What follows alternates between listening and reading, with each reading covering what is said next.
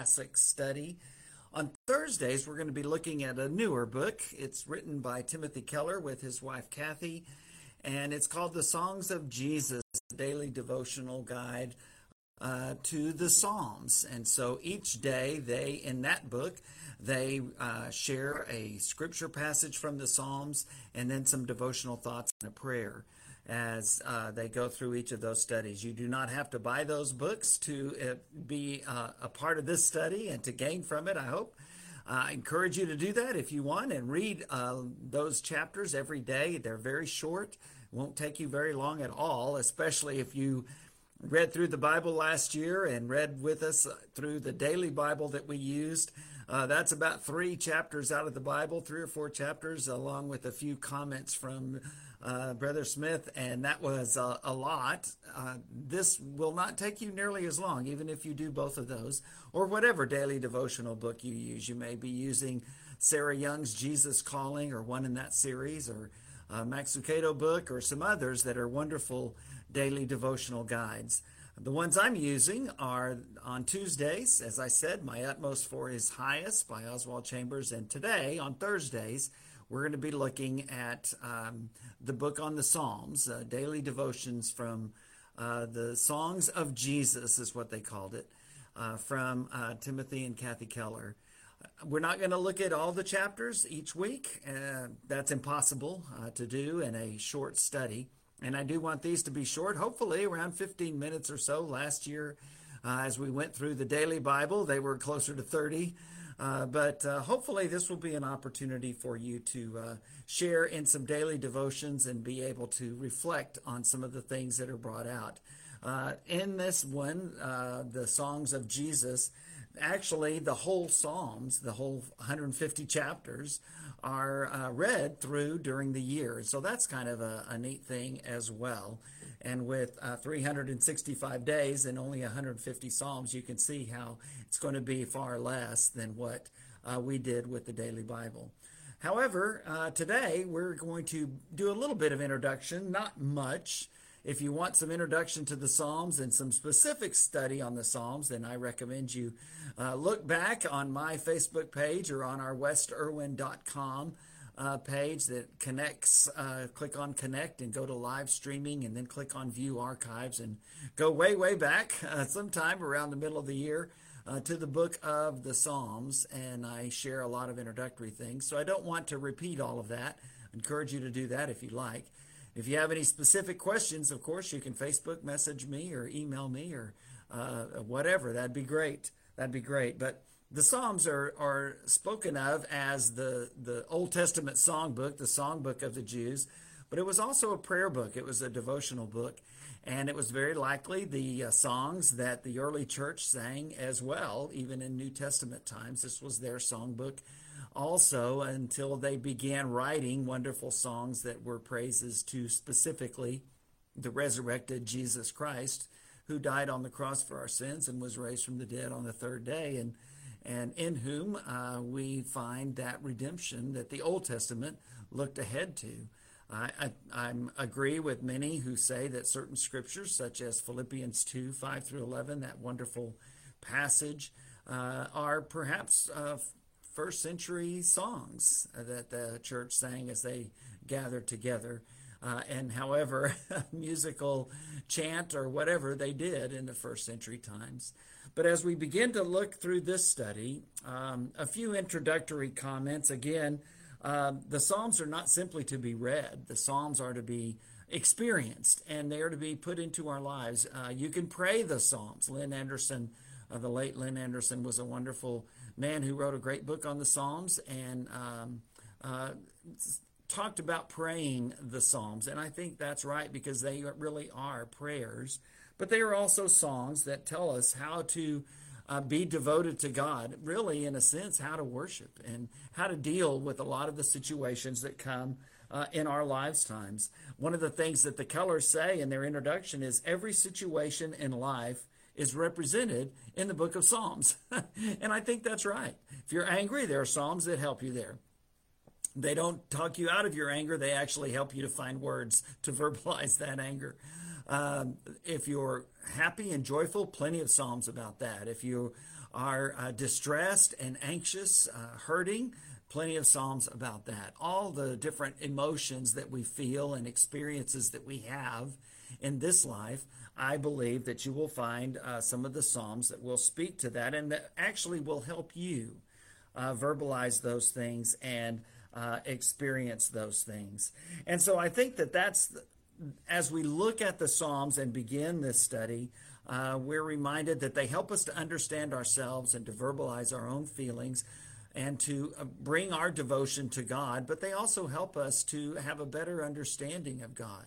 The Psalms really help us to see God and to understand as much as humanly possible the many facets of our God as well as of ourselves. And we're struck by the psalmists in their reverence and consideration of the great holiness of God, but we're also struck, I think, by the nearness that they felt toward God. They were open and honest. I entitled a sermon series that I did on the Psalms here at West Erwin Church of Christ a few years ago. I entitled it Honest Worshipers. And I think that that's what the Psalms are. The Kellers say, left to ourselves, we pray to ourselves, about ourselves, and to ourselves. But the Psalms remind us to pray to God, to sing our devotional songs to God, and to bring our cares and our needs to God. And then, of course, they say that there's every reason to assume that Jesus would also have sung these psalms and prayed these psalms. And that's certainly clear because in the New Testament, as I've said before, the Psalms are the most quoted book from the Old Testament. And I believe that the Psalms, I agree with the Kellers, that the Psalms really are the songs of Jesus and the worship in those last days of the Old Testament period, because the Gospels bring us the words of Christ and the life of Christ and the death, burial, and resurrection of Christ.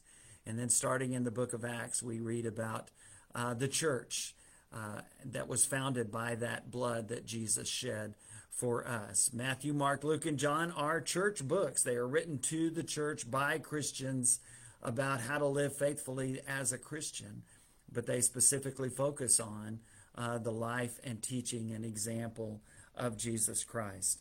So again, the book will go through in these studies, we'll go through all of the Psalms. And one of the things that they say and encourage you to do as you read a Psalm is to ask 3 questions and write out your answers. Adore Christ. What does this call us to do in worship of Him, thanking Him, praising Him? Admit, what sins do we need to admit? Because the Psalms certainly are upfront about that. And then aspire. What do we learn about this, and how can we put it in our lives? Adore, admit, and aspire. It's kind of like my acronym of ACTS, A-C-T-S, as a model for our prayer life. Adoration is first. We praise God first. Confession, we confess our sins before Him. Thanksgiving, we express our gratitude to God. And then finally, the S of Acts, supplication. That's when we ask God for blessings that are on our hearts. So many times in our prayers, we skip the adoration and confession and thanksgiving parts and just ask God for stuff. And most of the time, I believe it's good stuff. It's stuff that we need to bring before Him, our loved ones that are ill, or a job that we're hoping to get, or whatever the situation might be. But let's remember also to talk to God during times and to bring our praise to Him, confess our sins before Him, and to tell God thank you for the blessings He's already given us. I think that those are the right ways to approach the Psalms. Okay, with that brief introduction, let's look at to the Psalms and to this devotional book by the Kellers. Let's look at Psalms 1 and 2. First of all, Psalm 1. This is really, as they call it, the gateway to the rest of the Psalms, and you'll understand that as we read it. Psalm 1, Blessed is the one who does not walk in step with the wicked, or stand in the way that sinners take, or sit in the company of mockers, but whose delight is in the law of the Lord, and who meditates on His law day and night. That person is like a tree planted by streams of water, which yields its fruit in season, and whose leaf does not wither. Whatever they do prospers. Not so the wicked, Psalm 1 verse 4. They are like chaff that the wind blows away. Therefore the wicked will not stand in the judgment, nor sinners in the assembly of the righteous. For the Lord watches over the way of the righteous, but the way of the wicked leads to destruction. What a great summary of the Psalms, calling us to worship and adore and obey the living God who has given us this wonderful word, the Bible, but also reminding us that the Lord watches over the way of the righteous, but the way of the wicked leads to destruction. The way Romans 6 verse 23 puts it, that the wages of sin is death, but the gift of God is eternal life through Jesus Christ our Lord. That is what really the Psalms remind us of and help us again to verbalize. The psalmist calls us to delight in God's word. It's amazing that the psalmist lived under the Old Testament law, and yet at the same time they delight in God's word. Psalm 19, Psalm 119, when we get to those are great psalms that express a deep, not just devotion to obeying God's word, but a deep love for God's word, a delight in God's word. And I believe this psalm is calling us to do that as well. Well, we turn to Psalm 2, and we're just going to look at these two psalms today. But a couple of days of reading in their devotional book deal with Psalm 2. And I think it's a very appropriate psalm for us in today's world. Here in America, we find our government going back and forth at many in different ways and over different issues. And for the Christian, we face that with a sense of anxiety, obviously, just like every other person would, but we also face it with a sense of faith. And that faith is expressed by the psalmist in Psalm 2. Of course, he's speaking about the king, whether it's David or some other king of the Jews, of the nations of Israel and Judah in the Old Testament times. But we understand that the ultimate King of Kings is Jesus Christ. And so as we read these words, let's try to understand both of those applications. Then we'll make a few thoughts. And I want to end each of our studies on Thursdays with a prayer. The Kellers do that, write out a prayer. Many daily devotional books do that. And so I'd like for us to end each of our Thursday sessions with a prayer related to the study of the Psalms that we've covered. Psalm 2, why do the nations conspire and the peoples plot in vain? The kings of the earth rise up and the rulers band together against the Lord and against his anointed, saying, let us break their chains and throw off their shackles. If you remember our study of the Psalms last year, you know that there are different types of Psalms, and one of the types of Psalms is royal Psalms, Psalms about the king. And that seems to be what this one is, and some of those Psalms were probably read when a new king was anointed as king, and that's likely what happens with Psalm 2. It's likely one of those that is read when a new king is anointed as king, comes into power, and begins his reign. And it's interesting because it refers to the king as the anointed. And that's true. The king was anointed of God. David even said when he was tempted to take King Saul's life, or given that opportunity, he said, I would never lift my hand against the Lord's anointed. Even though Saul was a cruel and unfaithful king, David still respected him and respected that call that God had given to him until Saul's life was taken. So this Psalm 2 seems to be talking about one of those instances where a new king is in town, and invariably in Old Testament times, and probably similar to today, when a new person comes to power, their enemies threaten them to see, well, let's see how tough this guy really is. And that seems to be what's going on in Psalm 2. And let's look at God's response and reaction to this. Verse 4, the one enthroned in heaven laughs. The Lord scoffs at them. He rebukes them in his anger and terrifies them in his wrath, saying, I have installed my king on Zion, my holy mountain. I will proclaim the Lord's decree. He said to me, you are my son. Today I have become your father. one of the statements from the Psalms, many statements that is ultimately applied in the New Testament to Jesus Christ. You are my son. Today I have become your father. Ask me, and I will make the nations your inheritance, the ends of the earth your possession. You will break them with a rod of iron. You will dash them to pieces like pottery. Therefore, you kings, be wise. Be warned, you rulers of the earth. Serve the Lord with fear and celebrate his rule with trembling. Kiss his son, in other words, reverence and delight in his son, or he will be angry, and your way will lead to your destruction. For his wrath can flare up in a moment. Blessed are all who take refuge in him.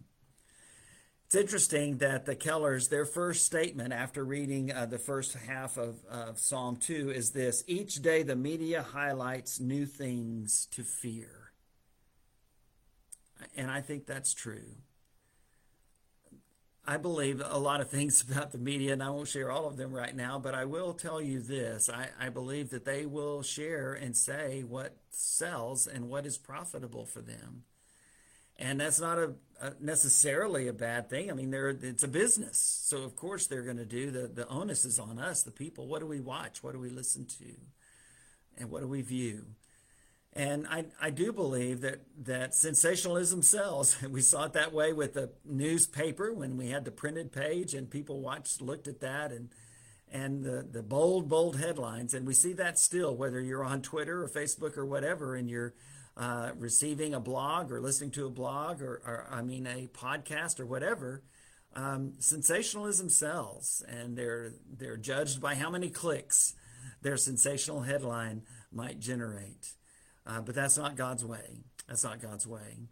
And I tell people today, and I've said it publicly from the pulpit, that when you watch the news or listen to a podcast, or when you're online and looking at Twitter or Facebook or Instagram messages or whatever you listen to and watch, if all it does is make you angry or make you afraid, if there's no other result than that, then stop doing it. Stop doing it. Because you're doing exactly what the psalmist condemns in Psalm 2. He looks at all of those who are enemies of God and who think they're going to take advantage of him and are threatening to take over, and the Lord scoffs at them. Now, we may not see that ultimate deliverance that the psalmist knows is coming and is there in case there's a problem, and we'll read that over and over again in the Psalms. But what we do know is that deliverance will come, and that the psalmist reminds us that the one enthroned in heaven laughs. The Lord scoffs at them. He rebukes them in his anger and terrifies them in his wrath, saying, I have installed my king on Zion, my holy mountain. I will proclaim the Lord's decree. He said to me, you are my son. Today I have become your father. So to be intimidated by the world is not the way of faith. Jesus himself said in John 16, verse 33, in the world you will have trouble. I've told you these things so that in me you might have peace. Because even though you'll have trouble in the world, you can take heart. I have overcome the world, he says. Now, he did that by giving his life. Everything looked on the surface like he had been defeated by the worldly enemies that were around him, but it was exactly the opposite. And I think the same is true today.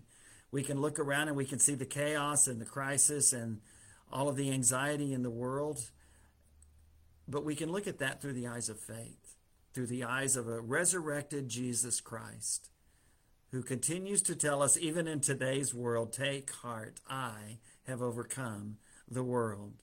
And so we don't put our faith in any political party, in any political leader, in any king or governor or president or whoever. That's not where our hope, that's not where our security lie. They lie in the true God, the one who is enthroned on the throne in Zion, in the presence of the Father, the one enthroned in heaven, sees all of the things, hears all of the big talk, and laughs and scoffs. And he, as the psalmist will remind us a couple of times, the Lord is in his holy temple. Let all the world keep silent before him. Let's close our study this afternoon with prayer. Heavenly Father, we are grateful for your love. We acknowledge you and praise you, adore you, Father, as our God and Creator, sustainer of life, but also, Father, as our Savior. Because your Son came and lived and died and rose again, we have hope. We have peace, and we even have joy. So remind us, Father, that you are on the throne. Whatever we're going through, whatever the situation is, wherever we are, we just ask, Father, that you would remind us that the Lord reigns, that you are the King of kings and Lord of lords, and not only that, that you are our Savior, that you are our God, and we are your people. And so, Father, we pray that you would accept our praise and our gratitude, that you would forgive us of our sins, and, Father, that you would bless our communities, our nation, and our world today. In Jesus' name we pray. Amen. I hope you have a good weekend, and I will see you on Tuesday.